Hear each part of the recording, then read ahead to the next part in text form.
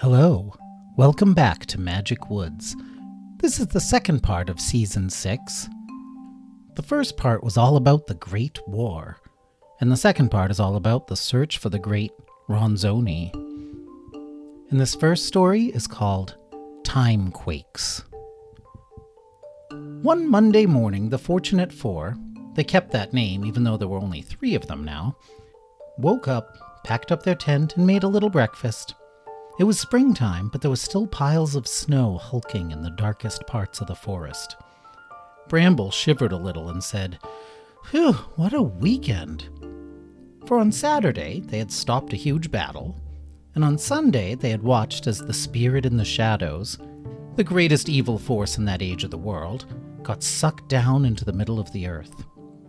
And Lila said, "I know. What are we going to do next?" Suddenly they saw an old Mimi man hobbling down the road. Oh, his left leg was in a cast, and he used a pair of crude crutches to get around. He had a tangled beard and tangled hair and torn clothes that seemed to be either very poorly made or on upside down. And he said, "The world is coming to an end," as he hobbled along, his eyes cast low. "The world is coming to an end, oh." Bramble said, that guy seems a little cuckoo." Lila said, "Wait a minute. I know who that is. That's Mickey the Mystic, a holy man among my people." Dinky said, "A holy man? What do you mean? He has a hole in him like a donut?" "No," said Lila. "It means he's, I guess in touch with the rhythms of the universe or something?" "Ah." Lila said, "Come on, let's go see if he's okay." They approached the hobbling mystic, who seemed not to notice them, and they heard him muttering to himself, "How did this happen? What in the name of tarnation am I going to do?" And then Dinky said, "Hey there, mister!" "Ah!" The man nearly jumped out of his clothes, which had definitely been put on upside down. He nearly lost his balance.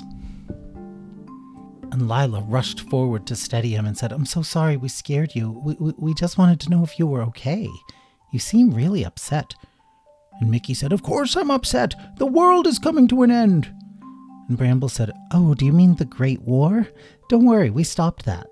"No, I don't mean the Great War." Lila said, "Are you talking about the spirit in the shadows?" And the old mystic shuddered a little at that name. And Lila said, "Because don't worry, he's been sent down into the molten bowels of the earth." Dinky said, "Ew." Mickey said, "No, I'm not talking about that guy either. I'm talking about the time quakes." Bramble said, "What's a time quake?" "Haven't you felt them?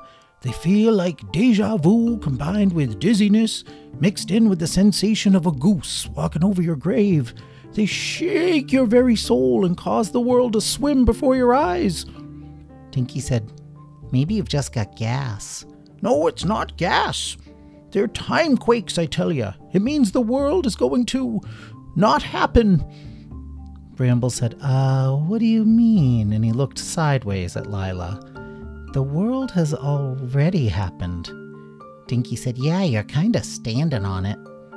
Mickey said, "Oh, that's what you think. But all of this could all be unraveled. For time is not a straight line. It's shaped kind of like a spiral and an ellipse and a pretzel and a water spout and an inside-out donut. And at the very top, the zenith from where everything else spirals out, are the twins." Lila said, "The twins?" "Yes, they're from the future, but they're necessary for this world to even get started. And if the twins never get to exist, then all of this never happens." He twirled in a circle with his arms stretched out, indicating the wide world all around them, and then he tripped over his own crutches and fell down in a heap on his broken leg. "Ouch!" Dinky said, "No wonder you feel dizzy." Lila and Bramble helped Mickey back up. "Oh!" And Lila said, "Is there anything we can do to help?" "No, only the Great Ronzoni holds the key to solving this problem." "Who?" The old mystic's eyes grew cloudy and far away. His voice became a whisper. "Over the desert, across the sea, he's lost beneath the coconut tree. Lila said, "Who's he? The great Ronzoni?" Mickey's eyes grew clear again. I think so, yes.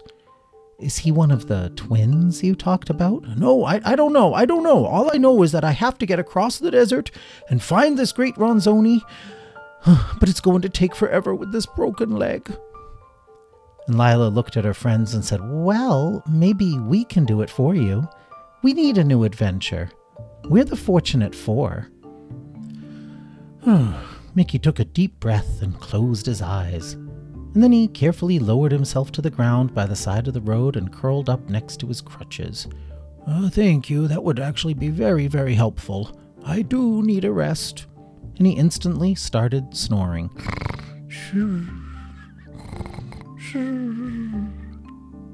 Bramble looked at Lila quizzically.